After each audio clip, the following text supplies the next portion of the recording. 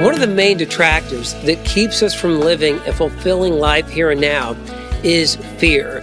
We're all afraid all the time of all kinds of things, but God wants us to live without fear.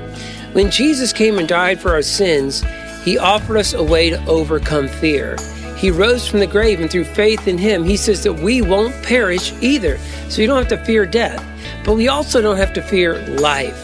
The Apostle Paul wrote to his young friend Timothy in 2 Timothy chapter 1, verse 7, "For God has not given us a spirit of fear and timidity, but a spirit of power and of love and of self-discipline."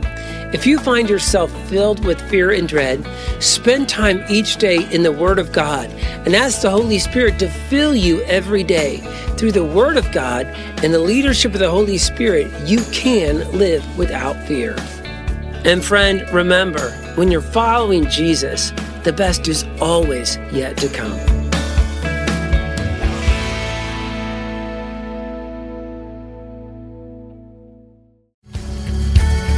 Thank you for listening to our podcast. Be sure to subscribe so that you can be notified of our most recent content.